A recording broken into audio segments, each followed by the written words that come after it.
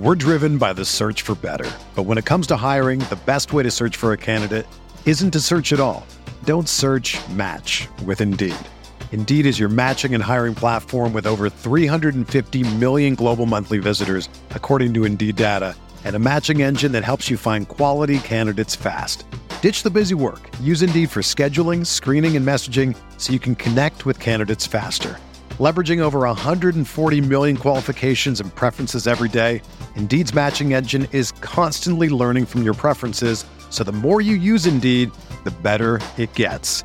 Join more than 3.5 million businesses worldwide that use Indeed to hire great talent fast. And listeners of this show will get a $75 sponsored job credit to get your jobs more visibility at Indeed.com/Blue Wire. Just go to Indeed.com/Blue Wire right now and support our show by saying that you heard about Indeed on this podcast. That's Indeed.com/Blue Wire. Terms and conditions apply. Need to hire? You need Indeed. This podcast episode is brought to you by Coors Light. These days, everything is go, go, go. It's nonstop hustle all the time. Work, friends, family, expect you to be on 24/7. Well, sometimes you just need to reach for a Coors Light because it's made to chill. Coors Light is cold lagered, cold filtered, and cold packaged. It's as crisp and refreshing as the Colorado Rockies. It is literally made to chill. Coors Light is the one I choose when I need to unwind. So when you want to hit reset, reach for the beer that's made to chill. Get Coors Light in the new look delivered straight to your door with Drizzly or Instacart. Celebrate responsibly. Coors Brewing Company, Golden, Colorado. This is Greg Olson, inviting you to check out my new Blue Wire podcast, TE1, where I interview tight ends throughout the history of the NFL who have helped revolutionize the position. TE1 is presented by the Chevy Silverado. The Silverado is all about grit. It's strong and dependable, exactly like playing tight end. Just like the incredible players we sit down with on the podcast, the Chevy Silverado is in a league of its own. Strong, advanced, and dependable. Download TE1 today, wherever you listen to podcasts. Blue Wire. New England sending QB Jimmy Garoppolo to 49ers. We believe we found the right guy. Garoppolo, quick pass, caught by Kittle. He dives, and he's in. Touchdown, 49ers. Kittle is gonna go. Touchdown. What's going on, everybody? Welcome to Striking Gold, your 49ers podcast on the Blue Wire Network. This week's episode is sponsored by Pepsi and Indeed. My name is Rob Lauder. I cover the 49ers for the Blue Wire Network. And joining me tonight is my co-host, former NFL defensive back, Eric Crocker. Hey, how's it going, man? I heard you had a little walk-off on your Madden game. Yeah, so, I'm in this Madden league. And, well, first of all, let me talk about Madden because I know everybody gives the game a hard time. I don't know why other people play Madden. But since like 2014, I've been in an online league with me, a bunch of my buddies. We always have 32 users full with the league, like always 32 users. So it's extremely competitive. So I have an amazing time playing Madden. I know everybody talks about like the issues with it and whatever. I don't know, but we have a great time. But anyways, week 2 now, and I'm actually the San Diego Chargers. And yeah, I had a big game against the Kansas City Chiefs. And for whatever reason, the Eagles user traded the Chiefs Marquise Goodwin. Now, I don't know what he gave up. I think some draft picks or whatever. But I don't know if you can imagine trying to defend Marquise Goodwin, Tyreek Hill, and Mecole Hardman on the field at the same time. So it was extremely difficult. But I managed to pull off a win in overtime. Walk-off run, touchdown run, 75 yards with first play of overtime with Eckler, the running back from the Chargers. So I'm 2-0. I survived. That's going to be a tough matchup, though, like playing against them damn Chiefs. Who'd you play in week 1? I played the Bengals. They have Joe Burrow as your quarterback? Yeah, Burrow is their quarterback. Yeah, I killed him, though. They do a good job, like, keeping up the rosters? Yeah, I mean, it's up to date. To whatever, like, for the start of week 1 in the NFL season, whatever that looked like, that's what it was on the game. And then that's when we start. We like specifically start right when the new rosters come out. Nice. I haven't played Madden in a long time. The last time I played Madden, all I did was create my own character that I felt like represented me if I like kept it football and somehow made it to the NFL. Like it was a white dude with a decent amount of muscle, but he wasn't very fast, and his route running and hands were good. So did he have like an 8-pack? Did you gotta post that picture you sent to me? Like you gotta make that like your Twitter dude, that's way too long ago to take any credit for nowadays. They won't know. It'll be our secret. Just catfishing everybody, baby. Let's go. Catfishing everybody with old pictures of myself. But one thing I will say, obviously I play a lot of Madden, but I do love playing video games. I'm just way too busy right now to get into like other games. But once like my life just kind of settles down, I finish school and I'm doing all this other stuff, I do want to get into other games. Like I want to become not like a super gamer, but I would like to get back into Call of Duty like I was when I was in college. Like I want to get back. I want to play Warzone like you play like Fortnite with my kids. Like they look like they have a great time. So I do actually like want to set up my own like gaming room and everything, have it all cool, decked out, and become more of a gamer than I am right now. Because right now it's strictly Madden, and even then I squeeze that in between a podcast with Miss Kiana Martin, and then I played my game. I had to squeeze that in real quick, and then obviously hop on the podcast here. So it's like I just don't have a whole lot of time for it. How'd the pod with Kiana go? I love Kiana. She's awesome. Yeah, she was great, man. Like it was cool. I messed up one time where like in the middle of talking, I just completely forgot what the question was. I was like, I forgot the question, but outside of that, it was cool. She was. I've always the host. When it comes to like us on this pod, like I've always like, as long as it's not some like crazy mistake, like I really don't like editing things out or like asking things to be edited out. To me, like unless like I said, unless it's just some egregious error that has to be changed or some crazy sound goes off or something like that. Like, like I love the fact that like I don't edit stuff out. You know what I mean? Like if I make a mistake or I stumble on my words or whatever, like I don't care. You know what I mean? Like I don't want, I want our podcast to sound like a legit conversation between two people and not like some like, I don't know, edited infomercial, like right. So anyways, but yeah, dude, I should send you a picture. Have I ever sent you a picture of my little gaming setup that I got in my little office?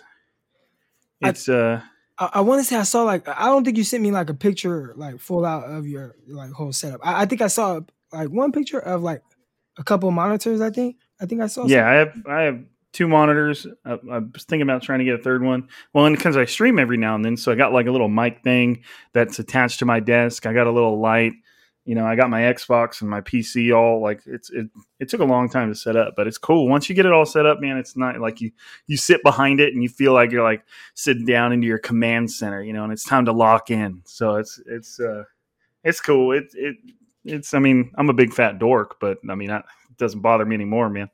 Yeah. My girlfriend loves it, so if she loves it, then we're all good. Good to go. Anyways, back in 49ers land, a lot of random stuff happened today. One thing a little more important than the other. The biggest thing that happened today is the 49ers announced that Richard Sherman was being placed on injured reserve, which is a big deal. Obviously, he's their premier starting corner opposite Emmanuel Moseley. But Kyle Shanahan did say that it was just a calf strain. And the one thing I will preface all this with saying is, you can tell a lot of fans and their reactions still haven't really gotten used to the new injured reserve. And it's very, very simple. In the past, you can only put 2 players on injured reserve, and they had to miss 6 weeks of practice and 8 weeks of games. So essentially half the season. Now, the new injured reserve is nothing like the old one. You can put an unlimited number of players on it. Those players that go on injured reserve can only have to miss 3 weeks of practice, and then they can come back, and you can bring back and put on as many people as you want. So by all accounts, the new injured reserve is way better than the old one.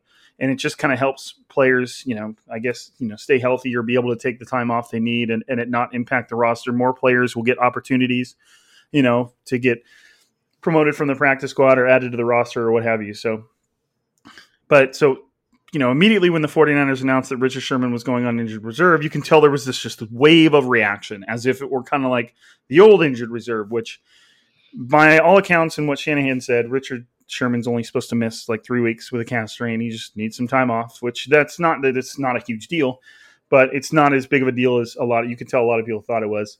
They also added Brian Allen, Christian Angulo, and Tim Harris. Well, they added them to the practice squad, and Tim Harris Jr., who was already on the practice squad, he's now on injured reserve too. And I believe Kyle Shanahan said he also had a calf strain. So added a couple guys to the practice squad.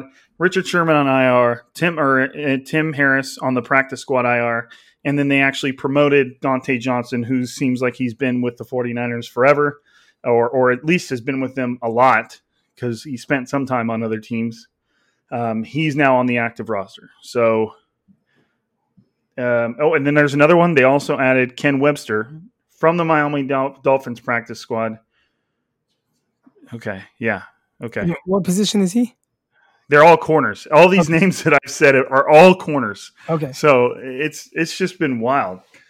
Okay, they promoted Dante Johnson to the active roster from the team's practice squad and signed cornerback Ken Webster from the Miami Dolphins practice squad to a 1-year deal.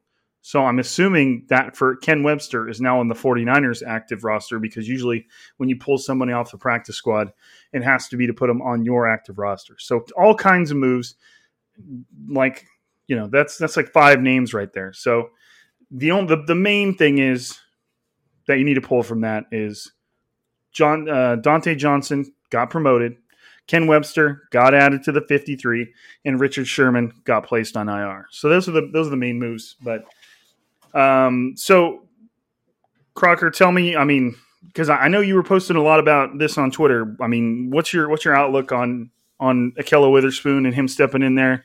Also considering, we get to add this to the mix. Right now he's in concussion protocol.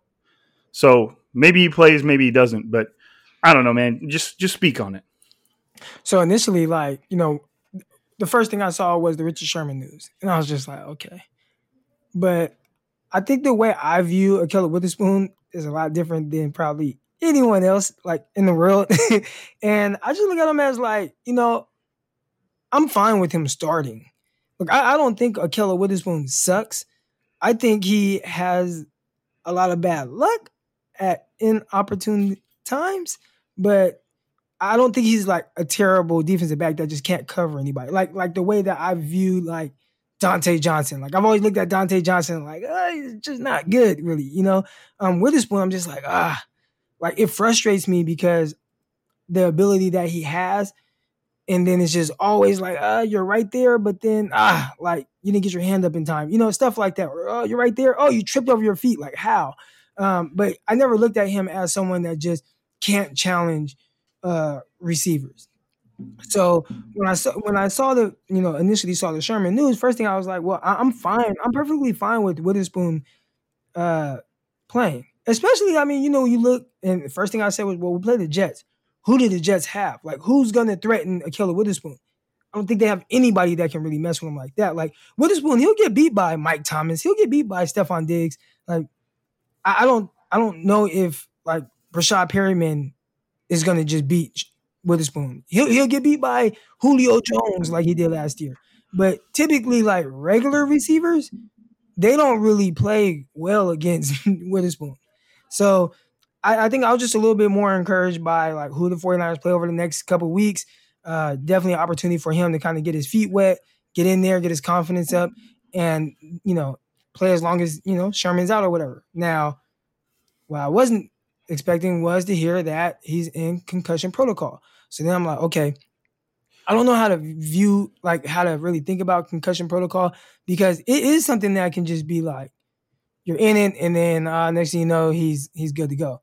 And then, you've seen some, other, more serious concussions where guys are out, months, right? Isn't that something that, held out Jordan Reed for a long time, right?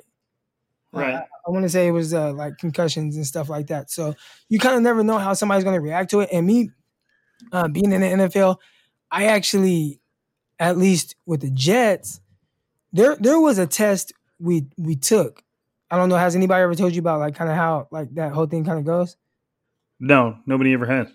Okay, so we took this test, and it's like this. I don't want to say it's like an IQ test, but it's about like all kind of shapes, all kind of things. It asks you all kind of questions, and then they're basically telling you like you have to remember like, okay, what shapes and things did you just see? And so you have to like, did you see this one? You have to put like yes or no, yes or no. So whatever you quote unquote score on that, or however it is that you score, if you get a concussion, you have to score very similar to what you did when you were all there. And if you don't, you can't come out of concussion protocol. At least that's how it was with the Jets. Does that make sense? Yeah. I mean, it's almost like they're comparing how you did on that test when you were in a normal state of mind versus after you've had a concussion. And if the results are, I'm assuming, beyond a certain threshold of difference, then they're like, wait, he's not better. We got to hold off, Correct. Type of deal. Now, I don't know if like, other NFL teams do the same thing, and, but that something like that can be a little tricky. Now, typically concussions don't really hold guys out long. I mean, guys get concussions and play right away. I'd say maybe like 10% of the time it holds somebody out of the next game. So I wasn't overly like, like, damn, like, oh, I don't think he's going to be able to play. I'm confident he will be able to play. Now, will he play well? And will he have his confidence up? I think so. I think he's going to come out. He's going to be fired up, and he's going to, take advantage of the opportunity. But I also thought the same thing about guys like Dante Pettis and, Trent Taylor and those guys, and I thought they just laid an egg. So, I'll take the, we'll see approach, but, obviously, I think Keller Witherspoon definitely will play well. Interesting. Well, I mean, and I agree. I think that he'll obviously see this as a massive opportunity to show that he can still do this. But like you said, with the other guys, if you're not in the right mindset, or your skill set hasn't been up to par and you haven't been working up your game, then all the opportunity does is remind the coaching staff and everybody else watching that you're not really it. So, you can really only take advantage of an opportunity if you're ready. So we'll see. Hopefully he comes off the concussion protocol and can step in there. If not, I'm assuming it would probably be Dante Johnson. He's been with this team a lot and for a long time, and that's not going to make anybody feel good, but it is what it is. So that was the bulk of today's news. I'm trying to think through the press conferences. We are supposed to see Kyle Shanahan does expect to see Brandon Ayuk playing this Sunday. Which would be cool. I mean, you got to temper your expectations. He's still a rookie receiver. I almost said Wookiee receiver. That would have been so funny, guys. But it's just a matter of the more time he spends out there, the quicker he's going to develop. And obviously, we just kind of want to see what he does and make plays. And I know that Matt Mayoko, who's been with the 49ers forever, said. Ayuk was one of the most impressive rookie receivers, if not the most impressive rookie receiver he's ever seen. So, and a lot of decent receivers have come through here while he's been here. So that's interesting. But anyways, I'm excited to see him for sure.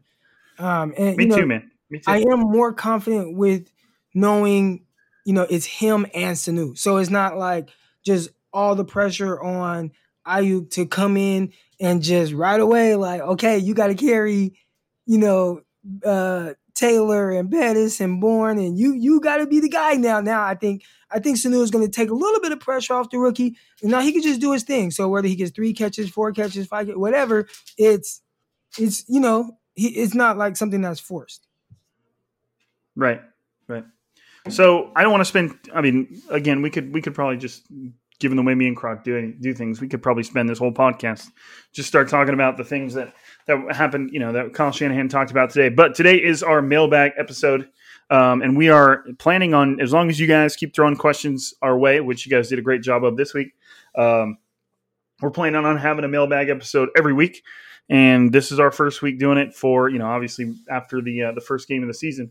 So we're going to hop right into these questions. We'll get through a few of them, and then we'll have to get a quick word in from our sponsors, and then we'll hit the rest of them. And then just to kind of give you a heads up, Crocker and I have not gone through these questions.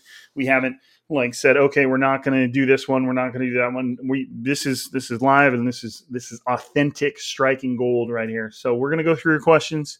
I'll start from what I think were the first ones asked, and we'll just roll through them. We'll both kind of offer our thoughts. I wouldn't necessarily say we need to do it rapid fire, but I think we have 20 something. So, we'll try to make sure we get through them all. The first one is from a good friend of the podcast and somebody who Crocker and I have both spoken to fairly frequently. That's Brian Peacock from the Locked On 49ers podcast. And this is a great one to start off with too. He wants to know if you can suit up this weekend, Crocker. And judging by your Instagram, he thinks you're ready. So, the 49ers are obviously a little thin at cornerback, so he was wondering if you'd be able to step in there.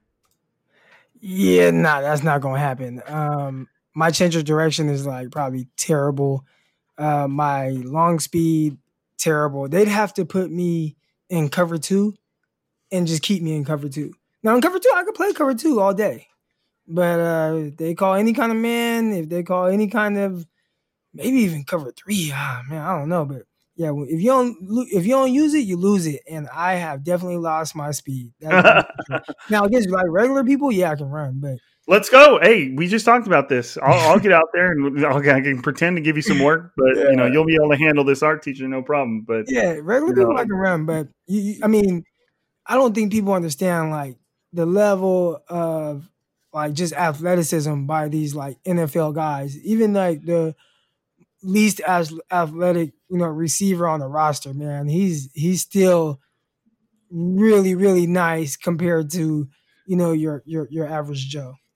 That goes back to the funny argument of can Alabama beat the Browns? You know what I mean? Those things. Yeah. Dude, those are odd. That's kind of a little bit of a comparison. I always love that conversation. I remember I had to talk about that to my girlfriend because she kind of just didn't understand it. I was like, babe, you got to look at it this way.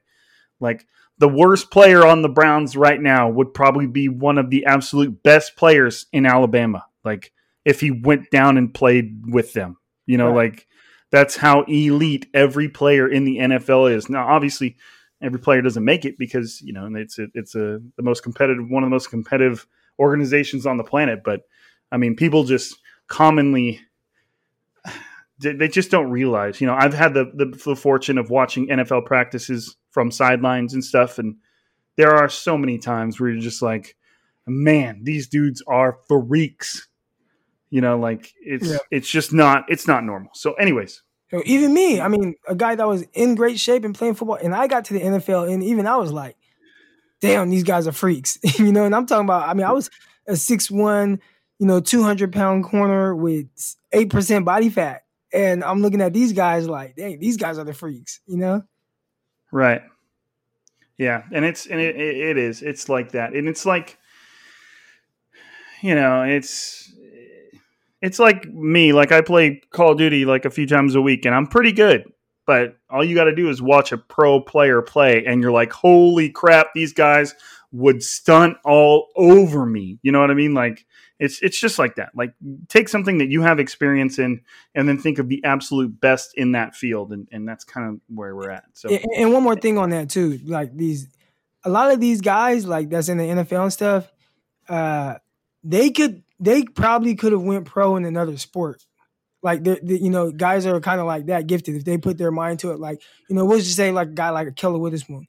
I bet if Witherspoon put as much focus into another sport as he did football, he probably could have went pro in that sport. He's that type of athlete. A lot of guys around the league, they are. Right. And it's just you have to, and the biggest thing with me is you just have to understand how much time they've put into their craft. And you have to respect where they've gotten, you can't just assume that there's some magic solution to where they've gotten. That the only path is just incredibly hard work. So you just got to kind of respect that. I couldn't go out and run routes on Richard Sherman and get lucky. that just wouldn't happen. Like he's spent his whole life becoming an elite football player. It's just not like that. Anyways, most of you guys know that. You don't need to tell us this. But anyways, next question. Niners State says, would you call up Kevin White to replace Dante Pettis? Croc, what do you think, man?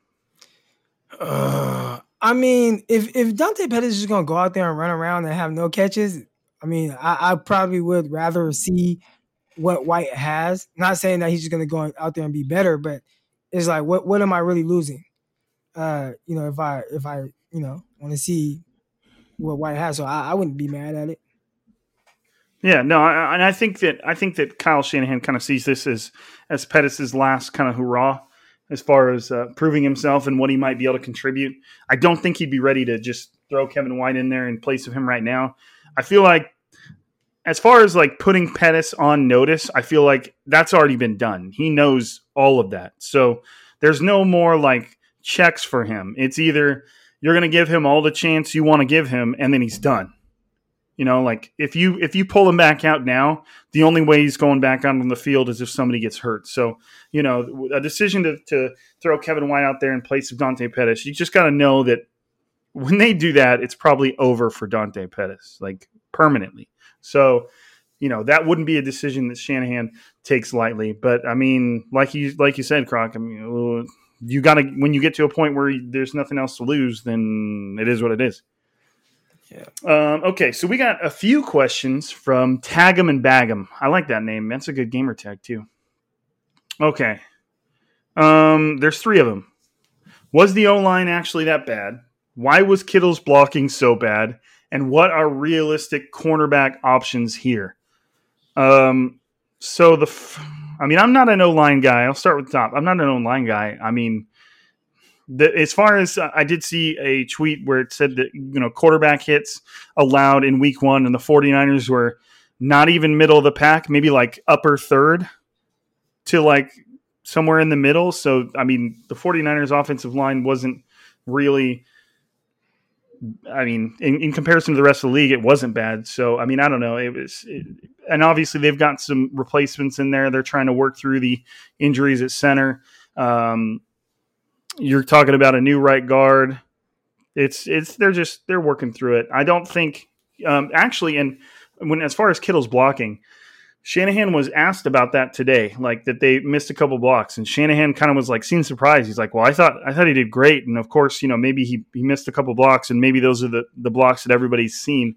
But he said, everybody misses plays here and then, but you got to understand too, that Kittle is always going to be blocking at an elite level, so they're going to ask him to block elite athletes. So most tight ends will get their ass handed to them by a defensive end, and it's considered suicide to do that.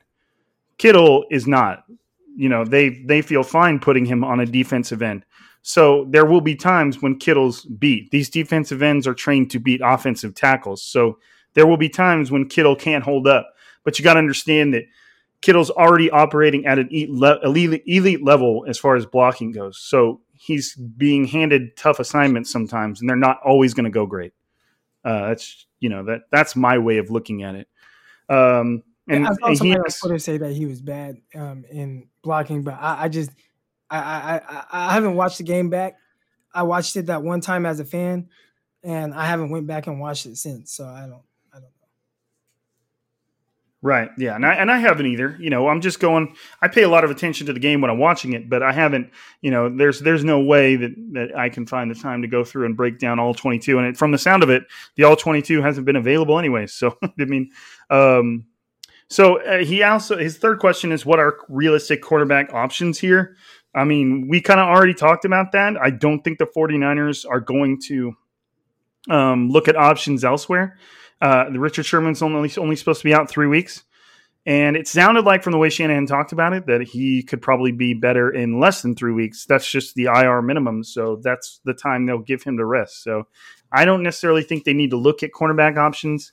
It just depends on if Witherspoon recovers from his concussion, whether he or Dante Johnson start opposite Emmanuel Mosley. That guy said his first question, why? I don't know what he's referring. Well, he just wrote why with a question mark and then a crying face. I don't know, maybe something to do with the fact that they lost. I don't know. Sorry, that guy, but I'm here for you, man. If you're ever struggling, just hit me up on Twitter, bro. I'll talk to you. But I just don't know why you're crying. Daniel Carrera, and this one, he said thoughts on cornerback Brian Allen. Do you know anything about Brian Allen there, Croc?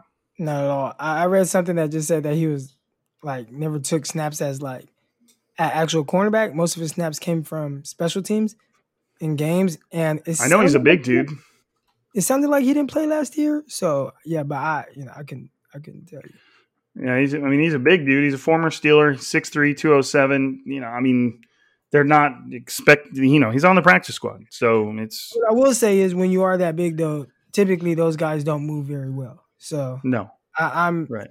When guys are big like that, and then if they're not like just good right away, they're typically not guys that just like keep improving. Like if he's 6'3", 207 and was intriguing to people and hasn't been someone that was like kind of, I don't want to say highly sought after, but yeah, that kind of says he probably can't move very well. That's just my like kind of gut feeling on that. But obviously, we'll see. The thing with big corners to me, it's like if they're good, then they're really good. But it seems like the odds of them being really good when they're that big are way less. Does that make sense?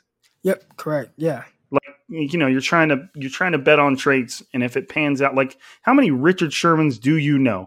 You know what I mean? And it's not necessarily his size that makes him. That's a huge part of it, but his intelligence is like through the roof. But it's just there are some big cornerbacks that work out, but it's rare. Same thing with huge receivers. Like they're usually right around like 6 foot, 6'1", maybe less than 6 foot, or and it's kind of. I guess that has to do with average human size, but you get what I mean. Right. The cornerback position has so much to do with just twitch movements and instant change of direction that it's when you're a big dude, that's hard to do. Okay. Mike N says, plain and simple, is it time to panic? I don't think so. Are you panicking there, Crocker? Nah, well, my initial reaction to week one was it reminded me a lot of week one last year where I didn't think the 49ers played well. I didn't think Jimmy G was sharp. I didn't think it was very similar. The only difference was Jameis Winston can't run like Kyler Murray can to make plays outside the, framework of the play call. So, that was probably like the biggest difference. But other than that, the game kind of looked a lot similar. It was like kind of weird, clunky. Quarterback wasn't very sharp. So, I think the most worrisome part of it was the receiver play, but then it's like, well, help is on the way. You got Ayuk coming back, Sanu and stuff like that, so that should help. Yeah, I'm not worried. It just sucks when you don't play well like that, and I kind of expected us to not play just well yet, but then you take an L in a game where it's like, we really should have won, Right. Yeah, it was just one of those games, and 49ers had games like that last year. Sure, they might not have been in the very beginning of the season, but the beginning of this season was different than any other season, in pro sports ever. So, it was just weird. And I think the 49ers are going to find their groove and show off what they can do. So, no, I don't think it's time to panic. No. Mario Martinez. Hey, losing the Jets, time to panic. Right. You got the Jets and the Giants. If they don't win, if they don't have solid wins against both teams, then we might be having different conversations. Yeah. Did you guys notice the lack of motivation and play action for the offense? Oh, wait, no, excuse me. Not motivation. The lack of motion and play action for the offense. I didn't. But again, neither of us have gone back and watched the game. I don't know. Did you notice either of those? Nah, I saw a lot of people complaining about the game plan in general. There were a lot of people that were like, "Oh, Kyle Shanahan, like it was a terribly called game." But I think a lot of times, like the issue is like when you call a good game, you usually win. When you don't, you usually lose. But I think he probably calls games similar all the time. The only game I can think of off the top of my head where I'm just like, Kyle, what the hell was that? Was against the Falcons last year, where it was just like really weird. Like there was no anything. And maybe he got in his own head because he knew that the coordinator on the other side knew what he liked to do. But outside of that, I think, a lot of, it's like anything else. When you call a play and it works, you're a genius. When you call a play and it doesn't work, oh my gosh, why would you call it right then and there? You know what I'm saying? But yeah, I ain't think anything of like the play calling in the sense of just like, oh, it was just really bad or not innovative at all. But I did see a lot of people complaining about it on Twitter. Right. Okay. Before we carry on, we've got to get a quick word in from our sponsors here at Blue Wire. Leading the way, we've got Pepsi. This football season will be different, and Pepsi is here to get you ready for game day, no matter how you watch this season. Pepsi is the refreshment you need to power through game day and become a member of the League of Football Watchers. These passionate fans are the real generational talent that Pepsi fuels, because Pepsi isn't made for those who play the game. It's made for those who watch it. Pepsi is made for football watching. And along with Pepsi, we've got Indeed, because even though sports had a break, your business probably didn't. You have to keep moving, and that makes hiring more important than ever. Indeed is here to help. Indeed.com is the #1 job site in the world because Indeed gets you the best people fast. Unlike any other sites, Indeed gives you full control and payment flexibility over your hiring.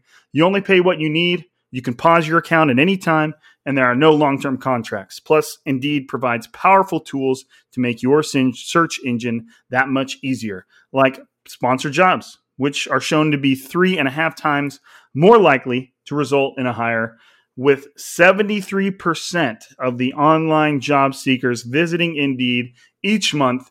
Indeed is going to get you the important hire you need, just like they have for over 3 million businesses. Right now, Indeed is offering our listeners a free $75 credit to boost your job post, which means more quality candidates will see it fast. Try Indeed out with a free $75 credit at Indeed.com/podcast. This is the best offer available anywhere. Go right now to Indeed.com/podcast. Terms and conditions apply. Offer valid through September 30th. Okay. We're rolling. Let's jump right back into these questions because we want to make sure we get to them all. Matthew Snyder says, do you see us moving on from Richard Sherman after this season? Man. I mean, he'll be a free agent, so.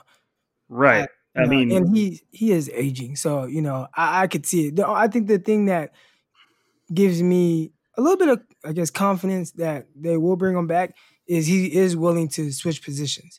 So there's definitely value there, but he would likely take a drastic pay cut if I just had to imagine. So we'll see how open he is to that. If you're going from corner to safety, especially it's gonna be less money. But if you just holding a gun to my head and ask me will he be back, I would say no. I feel the same, and I do think there's a very clear path to him coming back. It's just a matter. I think it falls more on Richard Sherman than it does the 49ers. What type of contract is he willing to accept? What type of adjustments is he willing to make? The 49ers are going to have to be penny pinchers anyways after the season if the salary cap falls a lot like it's expected to, and they're going to have to choose starters right now that they just don't re-sign.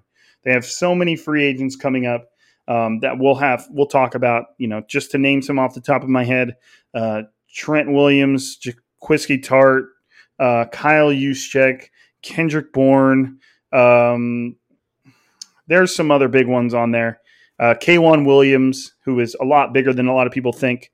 They have so many free agents they're going to have to bring back next year. And there's a good chance that since Richard Sherman's, he's on that list, there's a good chance that he could be one of the ones that doesn't come back, just given his kind of status and how, the fact that, like Crocker said, he's aging a little bit. So we'll see. But again, if I had to guess, I would say I do see the 49ers moving on.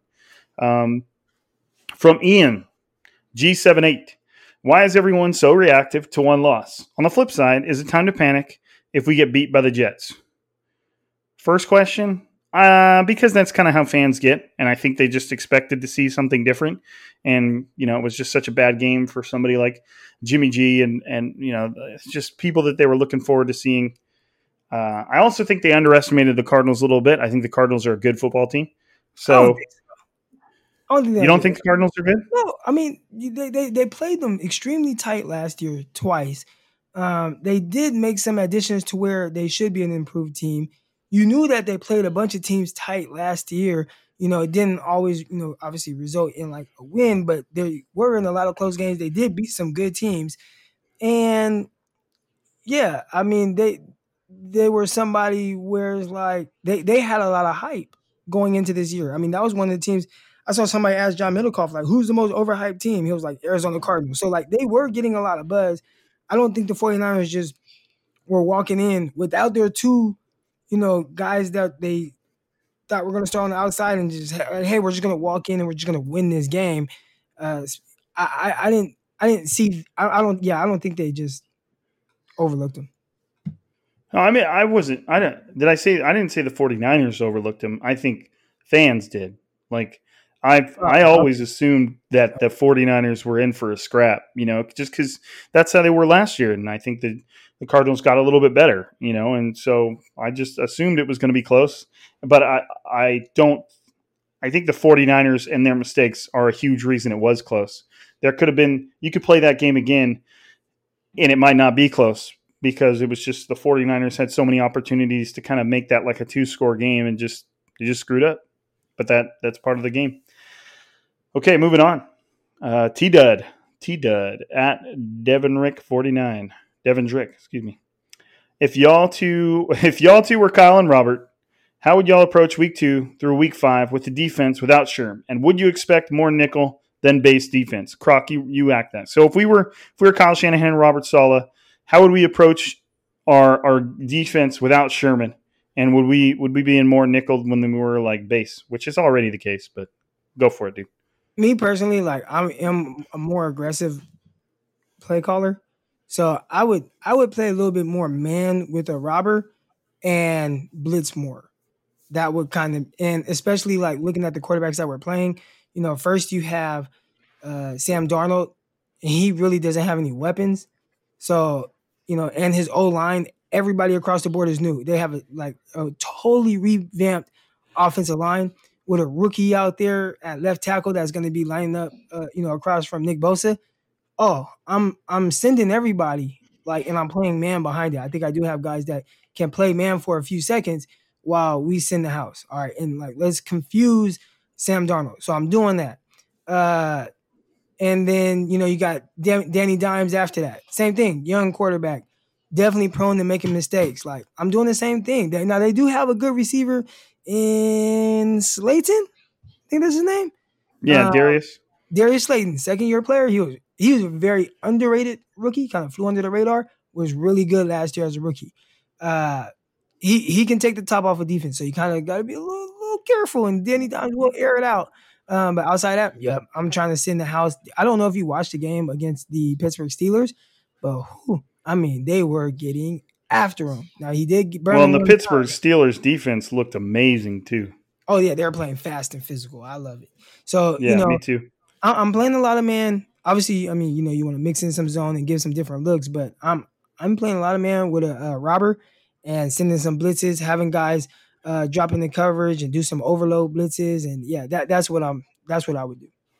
That's what I was going to say too. Is it really? I mean, obviously, it's not as simple as this. I'm not saying an all-out blitz, but I am trying to apply pressure as often as I can, forcing them to utilize checkdowns and shorter passes and routes that aren't necessarily going to routes that just require less coverage. Either they're going to be there or they're not, and you just have to force them to make quicker decisions than allow them to plays to develop, and that's how you're taking advantage of the lack of a Richard Sherman. But and I wouldn't be surprised. Now, when you say robber, do you mean like a kind of like a free defender to like the strong side of a defense that could kind of just read what's going on? What's your definition of a robber?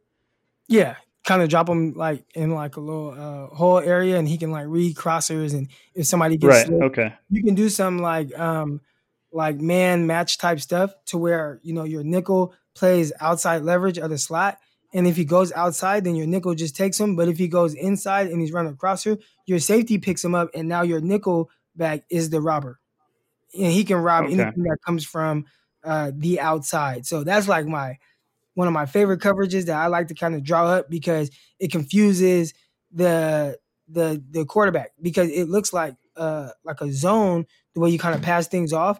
but the way you play it really is man. But then you got guys robbing. It's really confusing. If you watch the New England Patriots, they did a lot of that in the Super Bowl against the Rams, and we saw how confused Jared Goff was. So yeah, that's some of my favorite stuff, man. Some robber stuff, love it. I love it. Right, yeah, because you've got guys. Man, 49ers played too soft last game.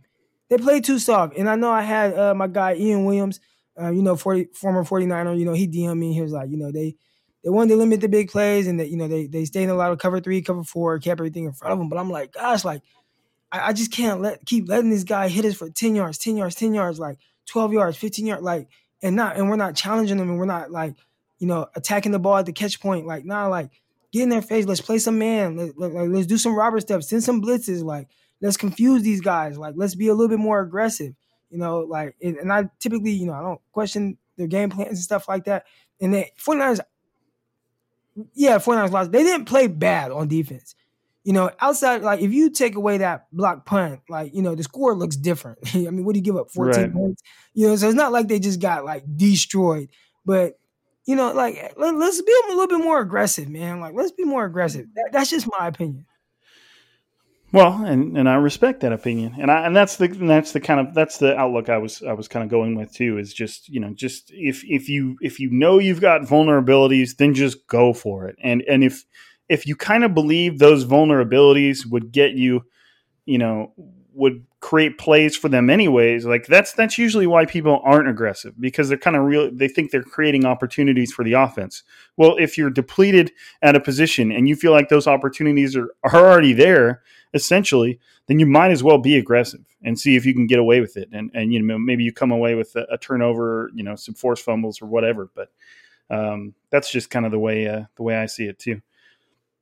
This is from Ronnie Ochoa. Do you believe a trade at the deadline is likely for a cornerback if Sherman is not back by week 5? I don't think so. I don't think so. I just don't think the team at this point, with the way the team is built and the way thing looks in the future, I just don't necessarily think that the team is going to be willing to do anything significant unless they can get a guy who's like, on the bench of another team, and you're trading away like a 7th round pick, and that guy doesn't have like a huge salary. I don't know. What do you think, man? Yeah. So there's a few ways to kind of look at it. And I'll try to be quick with this. Obviously the 49ers are big with like kind of like how they build the roster and stuff like that. The first thing I need to see is like, where are we at that point? Even without Richard Sherman, is Verrett healthy? Is Akillo and Mosley, are these guys playing well? Can we win with it? Are we winning games? Are they the issue? So that's the first thing that I would have to check for. And then if, say, these things are an issue and it's like, okay, we have to upgrade now. What are you willing to trade, and who are you going to trade for? Who's going to be available that's going to be an upgrade over some guys that you have? And what kind of draft capital is that going to cost you? And what kind of contract does this player have? Is this a cornerback that's in the last year of his contract, to where you got to get in the situation that you were in with Emmanuel Sanders, and, we lost him, but we gave up a 1st-round pick to get him mid-year? Like, there's a lot of things that you're going to have to kind of like take in and kind of figure out how to go about it. If I just, just looking at it from, the start of the season, I always assumed, and I didn't always agree. Remember, I wrote for 4th and 9. I wrote a couple articles, talking about how the 49ers, hey, at 13, you can take a corner and really solidify your long-term issues that you might have at that position. I didn't think they would do it, but I thought that would be something that would be very useful. Now, moving forward, you 100% have to do that now next year. And that was always kind of my logic, where next year they'll go all in at corner, whether it's a draft or free agency, probably draft a couple corners. But I just didn't see it happening this year. I think they're just going to thug it out, get through. Hopefully guys, play well, and are good enough to, just win games. And we saw that with the Chiefs last year. You don't have to have amazing corners. You just got to play good football. Right. Yeah, I like it. I'm not going to add any comments to it. That was well said. Tag him and bag him again. I think this is like your 4th question. I may have to put a question limit. I'm just kidding, man. I'm not going to fault you for getting up in here and being passionate about your questions. What the heck is up with Dante Pettis? Seriously, the Jerry Rice comments about dancing, the Shanahan doghouse, the effort, blah, blah. What are specific examples of Pettis not in it to win it? That's a good question. It's a fair question. But, one of the biggest windows into Pettis that I have and that Crocker has is we were there for his last offseason where kind of he came off that really exciting end to his rookie season, and then we saw him in the very next offseason after that, and he just looked like a completely different receiver. And I know there's been some talk about him showing up out of shape, but it almost just looked like he just spent the whole offseason doing kind of whatever and showed up for training camp expecting it to go well. That's just kind of what it looked like. And and it obviously didn't take Shanahan very long to notice the difference or the lack of improvement or dedication. And, there were other little things where like that brief clip with Jimmy Garoppolo trying to hit him for a touchdown. I think it was against the Steelers, and Pettis dropped it, and Jimmy Garoppolo looked like he said every effing time, as he's walking off the field. So there's been all kinds of little things. But again, my biggest personal window into where Dante Pettis was that offseason where he just looked horrible. Like, he just looked bad. Like maybe somebody that had it not been second round pick Dante Pettis would not have made the team. So it's tough. And now obviously Shanahan has had some criticism for him. Dante Pettis didn't take that criticism well. Sounds like the two in the offseason got on the same page. And then Jerry Rice made some comments about the fact that I think he was talking about Dante Pettis. I don't know if he ever said Pettis in specifically. No, because he said he wasn't going to name names, but he was talking about guys that were dancing during the TV breaks to the music when they hadn't done anything on the field. And Jerry Rice is an old school guy, obviously, probably the best football player to ever play. That's just what he believes. Like, don't be out here celebrating anything, period, if you haven't done anything on the field and you're not even winning the game. So, it's just a lot of things combined. And with the way Pettis and Shanahan talked about it this offseason, they both pretty much confirmed that they were not on the same page, and Shanahan was not happy with Pettis. So it's just a matter of it literally is this is his last moment. This season is probably his last chance to prove that he belongs on this team and that the 49ers were right in trading up for him and taking him in the second round. And if he can't do that, if he can't earn the attention and earn the trust of Garoppolo, then that's it. You're moving on. It's just as simple as that. I thought he had the perfect opportunity to make that statement against the Cardinals, and he was just out there running around. So that's kind of just my opinion. And I give everybody the benefit of the doubt until you just truly, really, really show me otherwise. And so far with Dante Pettis, somebody who I liked. I thought he was going to be a solid day two guy. I thought he was a really good Kyle Shanahan guy as far as his ability. And, he has flashed it at times. But, and even this, I'm looking at game one, I'm like, you got a big opportunity here to quiet everybody and do your thing. He could have went out there and had 5 catches for 60 yards and nobody would say a thing. And he went out there and had 0, and a part of it is, are they looking for him? Is he part of the read? Obviously there were some times where he was able to kind of get open, but then be more demanding. But you just can't go out there and run around and have 0 catches. Yep. Adam Bayboy said, who would you start at quarterback opposite Mosley if Akello and Sherman aren't able to go on Sunday? I guess Dante Johnson. They really don't have any other options. They've got guys on the practice squad. They've got the guy that they just added to the roster.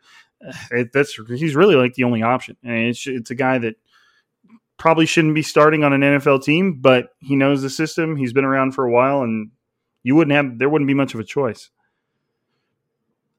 Am I good, Croc? You got anything on that one? Nah, that's it. It's like, what do you do? What choice do you have? Right. Yeah. Frankie Fast Hands. Isn't that from Goodfellas? I can't remember. Following Overaction Monday, what QB would you like to see in San Francisco's offense? Trevor Lawrence, Justin Fields, or Trey Lance? Thanks. And then he has a laughing emoji. Well, I don't know, man. I guess Trevor Lawrence. You go then. Trey Lance. Okay. I don't know. I don't know anything about Trey Lance, so you got to tell me about Trey Lance right now. So this is the thing. The one thing I don't know, right? Like what and okay, doing the Scouting Academy, I have learned like you have to scout another North Dakota quarterback. Okay. Yeah, you have to scout the player. Like you can't, obviously there is context in the guys who's playing against. And I kind of look at it like, okay, if Trevor Lawrence was playing against the same competition, what would he do? So I have to kind of look at it from that perspective. And I don't want to knock Trey Lance, but we're talking about a guy who ran for over 1,000 yards and is as good a passer as anybody else. So that's kind of what you're working with Trey Lance. He's the ultimate dual threat quarterback who actually like really can throw, look really poised. I mean, he's nice. Now, what is Kyle Shanahan want? I don't know, because really I think everybody looks at Trevor Lawrence like he's just this pocket passer, and he's not. I mean, he's more Cam Newton than Tom Brady. I think that's a perfect comparison. I think Trevor Lawrence is a lot like Cam Newton.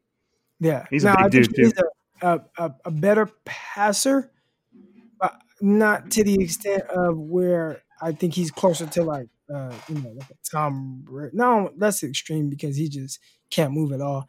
But we'll say, I don't want to say Patrick Mahomes because that's really extreme. But he's closer to same type of skill set though. I mean, he's got a good arm and he can throw it and he can move really well. I mean, doesn't mean he's going to work out. Right? Yeah, I think that's. He's more Deshaun Watson and maybe even a little bit more explosive of a runner. But he's more Deshaun Watson where, his passing is kind of like up and down a little bit, but he will make these throws where you're like, wow, that was really good. But his athleticism, to me, that's the one thing that jumped out the most when I was watching this film. I thought it was going to be passing, and it was actually the flip side of it. He was a terrific runner and would make, a good pass here and there, but I thought overall his passing was kind of up and down. Okay, well, we're going to go with that because obviously I've watched plenty of Trevor Lawrence, a little bit of Justin Fields, but I haven't watched Trey Lance, and if Croc's going Trey Lance, then I'm going Trey Lance with Croc. Cali Cal said, what's the timeline for Ronald Blair and Julian Taylor back in action? Well, I believe they were both put on the PUP list, right? So that would be mid-season, I believe, unless, these rules are changing so often now that I don't feel very confident in saying that. But I believe if they're going to come back, it would be around the mid-season point. I'd have to go and look and see if, because you got Weston Richburg, Ronald Blair, and Julian Taylor. I believe all of them can come off that list. Otherwise, they wouldn't be there. So we'll see. I mean, all three of those players are high impact players. So even Julian Taylor was really starting to turn up. So we'll see. I don't believe there's a timeline, but I would expect that to be, mid-season ish. That's just kind of. I'm not sure if there's a PUP rule that mandates that, or if that's just kind of their timeline. But that's just kind of where I would be. Okay, we've got Mario Martinez. Should Robert Saleh be getting more blame for lack of adjustments? I think he is a liability, and the talent covers his faults as a coach. What do you think, Croc? Again, it's tough to put a lot of blame on him because the 49. How many? Excuse me. How many points did the Cardinals score? 21. 24. 24? Yeah, yep. So, I mean, and when you look at the 24 again, there's context with everything. There was a block punt that gave them the ball inside the 10. So it's not like he was just like atrocious throughout a game, like where, his defense kind of really just gave up 17 points.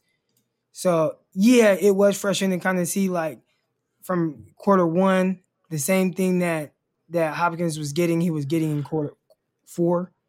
But I don't want to just dog him in the sense of his ability to kind of like adjust, because typically I see him make great adjustments to what teams are doing. I think typically going into games, his game plans are really good. So I don't want to put like too much blame on him. I think ultimately if 49ers were just a little bit sharper on offense, we wouldn't even be having this discussion. Right, and you've got a lot of or a good portion of their success on offense coming from Kyler Murray's scrambling ability. And like we talked about in our last pod, there's not a whole lot you can do about that. Like you're hoping you can minimize it, and you can make some pretty drastic adjustments on defense to like spy a quarterback like that. But then again, like I said, there's no guarantees you're still going to be able to stop him, and you're also sacrificing a defender that could be dropping back. So it's tough. It's like saying that every offense that the Baltimore Ravens and Lamar Jackson or every defense that they tear up, that they're all doing a bad job. Like, they're not. It's hard to stop. Like, it's just the way it is. Ronnie Ochoa says, is there an update on whether Brandon Ayuk suits up week 2? Yes, it looks like Brandon Ayuk will suit up in week 2. He practiced in full a couple times last week. He is practicing in full this week. And Kyle Shanahan says he's optimistic that Brandon Ayuk is ready to roll for week 2.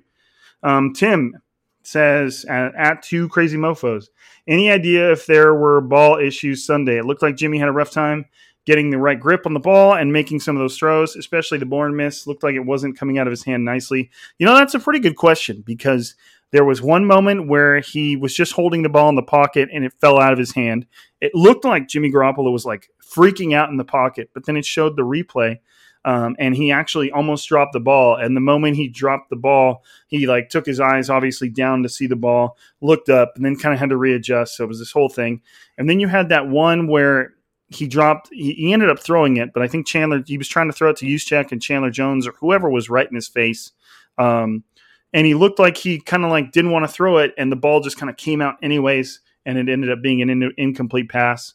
It kind of looked like a mix of dropping the ball / just throwing it into the ground, because Chandler Jones was right there. That would have been if he saw Chandler Jones jump out at the last second, so he kind of was already going to throw it, and he kind of stopped himself at the last second. Because that screen would have been picked off. Right.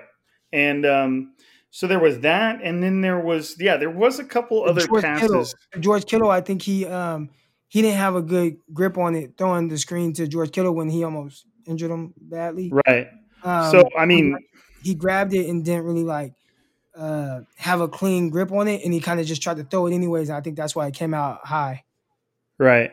Well, and they tell you on those types of throws, don't worry about laces, just throw the thing. But then if you can't get a good grip on the ball, it's really difficult. So, if I have an actual NFL ball, I used to play a lot of very competitive flag football with a lot of really good athletes. And so we invested in an actual NFL ball, and they are very, very, very nice. There's a huge difference between an actual NFL ball and what you would normally just throw around at the house. It was $100, and I think we had a $40 off coupon for Dick's Sporting Goods. So we bought one, and they're so nice. They're so amazing as a receiver as far as how the ball lands in your hands. But you have to in order to get the real experience from an NFL ball, you have to do things to it. It came with this kit and this wax bar that I had to take this brush and brush the ball down, and it changes from almost an orange to a real dark brown, because you're altering the material a little bit and the surface. And every NFL ball, there's a guy that does that to all of them. They have a little machine for it and everything. I think they showed it on Hard Knocks. That guy was using shaving cream or something. But I've seen it done with a wax, and so they do a lot of this stuff to the ball beforehand. And if for some reason something goes wrong, there could very easily be a problem with the footballs, and it could be difficult to hold on to them. So I mean, that's definitely in no way an excuse for Jimmy Garoppolo's day, but that could be a factor at some point. But I would think that those balls go through quite a bit of quality control to make sure they're good beforehand. So. Chunky, and his at is chunkier than you. Man, I hope so, man. I put on a little bit of COVID weight, so I hope you're chunkier than me, or otherwise I'm moving too fast. In the quest for speed, rushing, defensive end depth, Jordan and Ansa, why hasn't the team considered converting Clay Matthews for said role? He'd be situational depth specific, and his career production warrants at least a look. No. Yeah, it does. I mean, Clay Matthews is still a good player. I did see something a little bit ago saying, somebody was looking at signing him. They ended up not signing him, and somebody from the team said he wasn't planning on playing. And then he got up on Twitter and said, no, that's not true. So did you see that, Croc? I don't know if you have seen what I'm talking about, but it was just, I'm not sure what status Clay Matthews is right now. You would think he'd be on a team but I really don't know. I really don't know. So Alfonso Valdez says, what are some other D linemen that the 49ers can work out? I know it didn't work out with Ansah.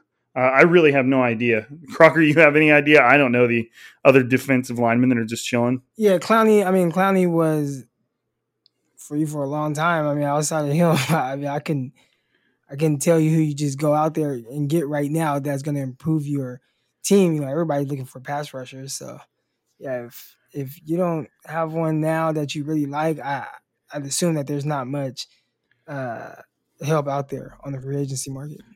Right, yeah, and I sadly say I haven't perused the free agent defensive line market, maybe as much as I had. But I mean, if there's one position group that they're probably not too worried about, it's probably that one. Used Goat at the real Used Goat says, would you lay out timeline for Mohamed Sanu? Example, signs on Tuesday, which he did, attend meetings via Zoom, which he's doing, COVID testing, which he's doing, practicing on Friday, which I don't even know if he's going to practice on Friday. I can't remember what Shanahan said today, but he might practice on Friday, but he might not even practice on Friday either. I know he's doing a meeting over Zoom right now because he's not allowed to be with the team currently. Travels with the team, Doug's walkthroughs. So basically what he's asking Croc is like, what do you think his whole timeline looks like? So, you know, he's got to do, I think, 3 days of quarantine right now, in which takes him up to Friday. And then I'm not sure if he's going to practice on Friday. I don't even know if the team practices on Friday. They might do walkthroughs, but then they travel on Friday or Saturday. So, I mean, I don't really know. Do you know what that schedule's like, Croc? Yeah, Friday's probably, so you typically practice on Tuesday, Wednesday, Thursday, Friday. Yeah, Friday might be a good practice, but it sounded like Jimmy Garoppolo was saying he wasn't going to get those live reps with. Yeah, I didn't think so either. So, but I know that Kyle Shanahan did say today that he's a lot of confidence with Mohamed Sanu and how much he knows Kyle Shanahan's offense, and he seemed pretty confident that he could pretty much step right in and do what he needed to do. So that'll be a progression worth watching. But if they're getting Brandon Ayuk back, then maybe they don't have to rush Mohamed Sanu, and maybe they give him a few reps here and there. But we'll see. Alan Chi. Alan's been following me for a long time. What's up, Alan? What I haven't seen talked about much is the quarterback center exchange with having to start third string center. How much of the game plan and Jimmy's comfort level were directly related to that? How much different do you think the O will look with Garland back? I mean, it definitely have an impact. I don't know if that really once Jimmy Garoppolo's got the ball in his hands and he's dropping back, then it's up to him after that. You know, I don't know if it would go that far, but at the same time, you know, does he trust that center to block well, to pass protect? I don't know. I think having Ben Garland back will make a pretty big difference because he spent a significant amount of time with him. Ben Garland was the backup center that rode with the team all the way for like the latter part of the season and into the Super Bowl.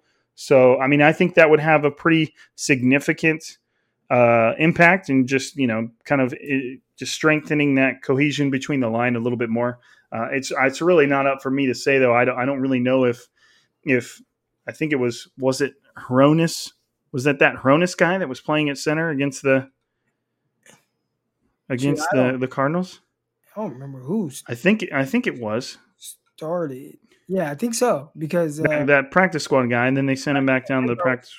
Yeah, right guard was Brunskill. So yeah, I think right. So So excuse us for being rusty, but it's just tough to say.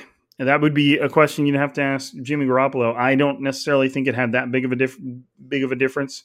I think that just given the way Jimmy's performance went, I feel like he probably would have had the same performance if it was Ben Garland. So, I mean, it just seemed like an off day. And that happens. It happens. Okay, we have one more little set of questions right here. Okay. All right. So, Daniel Corbin, at DC_Corbin. Do we still need to add a wide receiver to take pressure off Kittle and Deebo, or do you think Sanu and Ayuk will be enough for a Super Bowl caliber offense? I mean, what do you think, Croc? I've been talking a lot. What do I like the idea. I really like the idea of Debo, Sanu, Ayuk, and like Kendrick Bourne as your fourth receiver to go along with Kittle and Reed. And I think there's going to be more for him in this offense as the season goes on. So, when you kind of bring all the pass catchers together, you look at those 6 guys, I'm really confident with that group. Yeah, I really like, pending Ayuk's kind of development and his ability to contribute at this level. He still has to prove that, but everything we've heard about him since says he will. Brandon Ayuk, Mohamed Sanu, like your big slot. And then, you've got Debo Samuel on the other side, George Kittle, Jordan Reed, maybe throwing in some Kendrick Bourne here and there if you're wanting some 4 wide receiver sets. That is fine. If they can get to where Debo's healthy, Ayuk's healthy, Mohamed Sanu's kind of getting into his stride, and you've got your tight ends, there's nothing wrong with that. And then you've got, somebody who I expect to slowly start having a bigger impact is Jerick McKinnon, who it was kind of underrated in his impact in the game. He scored 1 touchdown on a pass, and then there was another run where he should have scored, but Dante Pettis did a shit job of blocking and kind of just got in his way. So he probably would have scored there too. And if there would have been a lot of different conversations about Jerick McKinnon if he scored both those touchdowns. There's plenty of weapons in this offense. It's just a matter of everybody kind of hitting their stride and staying healthy. David at Kuth DC. Granted, it was not a great throw. It was deep, though. But was that a complete lack of effort by Pettis? And does that mean he gets cut when Debo comes off IR? He's talking about that one deep throw to Pettis. It was kind of like a post that went all the way across the field and ended up kind of towards the right corner of the end zone, or right in front of the end zone. I don't know. Did you know what play they're talking about, Croc? Yeah. I'm still undecided on whether that was a complete lack of effort. But you tell me what you think. I've watched it several times. So the first thing I want to say is I do think it was a good pass. I think, for Jimmy Garoppolo, considering what his talent is as a thrower, I think that was as good of a throw as he could have made into that area. I do think that, and I could be wrong, I think Pettis tensed up and then reached out with one hand, feeling the defender kind of coming down on him. And he did come down on him. He cracked him, but he did. So, and I think I think Pettis was kind of anticipating that. Now with Jimmy, because I've heard some people say it was a bad pass. I thought it was a good pass, but if he had an arm Wentz or Mahomes or Josh Allen, one of those big arm quarterbacks, they would have thrown that on the line to where it was an easier catch in between the 2 defenders. But Jimmy doesn't have that kind of arm, so he had to put more air under it, and that made it a much tighter window type throw. But it was a play that you expect guys that are really good to make, and so far that's not Pettis. So I can't get down on him for not making that play because he hasn't shown that he's that type of guy. I think that is and this is kind of what you were saying, I think that's a tough play for a Julio Jones. Double coverage, guy bearing down on you. He's going to hit you hard. There's a defender right inside, just a little bit behind your hip pocket. The ball is coming, you know what I mean? Does Julio Jones make that catch? Probably, but he gets rocked right after he makes the catch, and maybe he holds onto the ball, maybe he doesn't. For that to be the play that people focus on when it comes to somebody like Pettis, who's just trying to even prove he belongs on the field, to me, that's not really it. Now, if it's a dig over the middle and he's open and there's a safety that's kind of coming into the picture and he just alligator arms it and drops it, okay, now you've got yourself a valid, what the hell Pettis moment. But that was just a pretty difficult play in a pretty difficult situation. And some of the better receivers in the league might make it, but you know what I mean? I don't think any of the other 49ers receivers are making that. Maybe Debo, because he doesn't care about being hit. I don't know. There's just a lot of factors that go into that one. Patricia says, I would read your handle, Patrici12411902. Why are the 49ers injured more than any players from other teams in the NFL? I don't know. I'm not sure that's exactly true. Obviously, we're going to hear about every single 49ers injury we have because this is the team that we follow. Whereas you're not paying attention to any of the other teams' injuries. I don't know. It does seem like the 49ers are always at or near the top of the amount of injured players that they have. But, obviously enough players stayed healthy last year to make a legit Super Bowl run. So, sometimes that's just the way the cookie crumbles. I don't know. You got any other feelings on that there? Yeah, look at the Jets. I mean, they've already been down a receiver with Mims with a bad hammy, and then now they have Crowder that's kind of hampered with a bad hammy. So yeah, we pay attention to the 49ers, so we know every single time somebody gets hurt, and it sounds crazy, but really at the end of the day, you have one starter missing on defense, which is Richard Sherman. And you're replacing him with someone that has started a ton of games. So it's like your defense is relatively like very healthy. On the offensive side of the ball, there have been more guys kind of, banged up. But really, if you kind of look at guys that you expect to start throughout the year, the only person that's really missing is Deebo Samuel and Richburg, right? Who else? Who else is going to, that's not looking like they're going to play? That's a starter on offense. So I think it sounds like really crazy with the injuries because they happen in like waves and different guys and stuff like that. But I don't think the 49ers are as banged up as it seems, like in the sense of guys like coming back. Like, you just look at it like, oh man, like Tavon Austin, like he's hurt. And it's like, oh, okay. I mean, but he may not have made the team like we think he would have, but we don't know. And even if he did, what type of role would he have? Like, oh, Jalen Hurd, like, okay, what type of role? Like, you know what I'm saying? So it's not like, I think it just sounds crazier, but I don't think the 49ers are necessarily just way more banged up than any other team. Right. I agree with that. Yeah, I agree with that. And our last question is from Rashad Jamal. At Rashad_Jamal, and this one is squared solely at me, and he is asking for the best class setup for Warzone. I can rifle through this real quick. Okay, I'll show you one. I'll give you one that I've been using lately that I feel like is a good class for somebody who might not be that skilled because both of the guns are really low recoil. All right, I'm going to rifle through this because there's probably a lot of our listeners that just don't care about Warzone. So you got your M13 primary. You put the monolithic suppressor on it, the longer barrel, the commando foregrip, the 60-round mag, and either a hollow sight or a VLK 3x scope. That's your primary. For your secondary, go with the MP7 with the monolithic suppressor, the recon barrel, the longer one, the commando foregrip, 60-round mag, and the stippled foregrip. Make it a little quicker. Okay. Then you're going to go with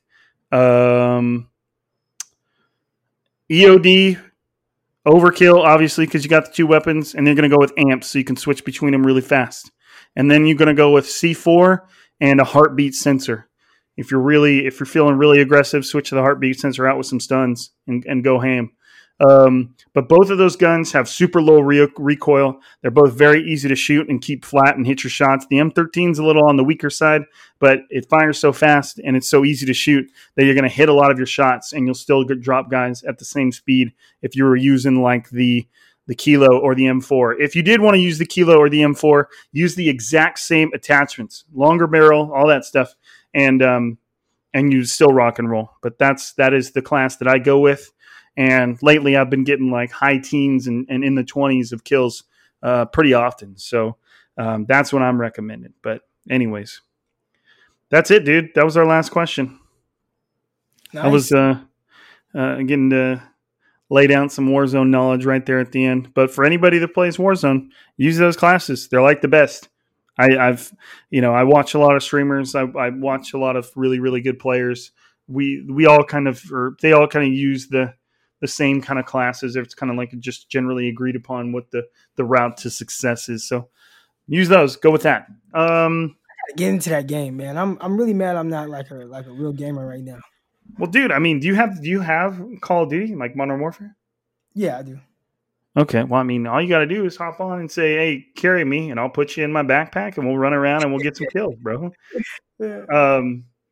Now, you already have the game. So if you would have said no, I would have said don't buy it because the new one's coming out relatively shortly in like a month or so, maybe a little bit more. But yeah, dude, we should get on there, man. We'll stream it and we'll do like a podcast from Warzone.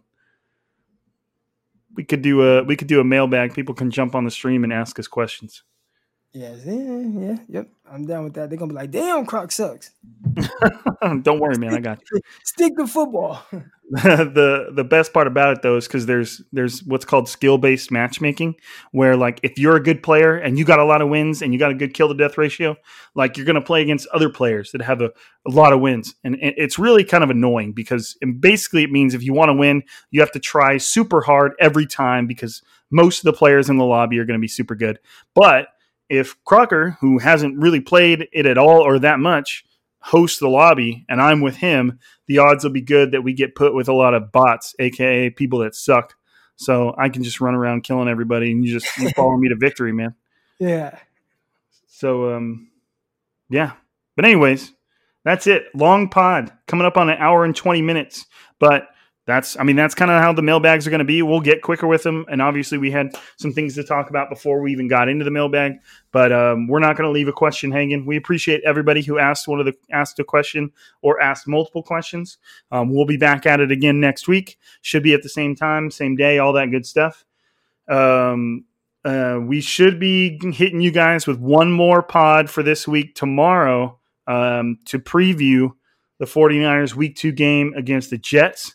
That'll probably be one that's like kind of short and sweet to the point, give you your thoughts, and we'll get out of there. And I think that'll be our fourth pod this week, right, yeah. Crocker? Or is it podding, man? No, I mean, it might be our fifth because we threw in that Mohamed Sanu one. Because we had I guess if you count the Kevin one, we had the reaction to the game, and then we had the winners and losers. Then we had the Mohamed Sanu. Then we had this one, and then we're doing the previous. So that's 5 pods in a week, bro. Oh, yeah, we did that. So we're always going to shoot for like 3 or 4, but we'll see what goes down. But anyways, I appreciate everybody who's here listening, that's sticking with us, that can't get enough striking gold, that's listening to all 5. I appreciate you guys. Hit us up on Twitter anytime you're just feeling like talking 49ers. You got a comment from the pod. We'll see it. We'll acknowledge it. We'll try and hit you back if we can. But just know that I appreciate the fact that you guys are supporting the pod because we wouldn't be able to do it without you. But for another week, this is us again, and Striking Gold signing out. Peace. The wait's finally over. Football's back. You might not be at a game this year, but you can still be on the action at BetOnline. BetOnline is going the extra mile to make sure you get in on every possible chance to win this season. From game spreads and totals to team, player, and coaching props, BetOnline gives you more options to wager than anywhere else. You can get it on their season opening bonuses today and start off wagering on wins, division, championship futures, all day, every day. Head to BetOnline today and take advantage of all the great sign-up bonuses. Don't forget to use promo code BLUEWIRE at betonline.ag. That's BLUEWIRE, all one word. BetOnline is your online sportsbook expert.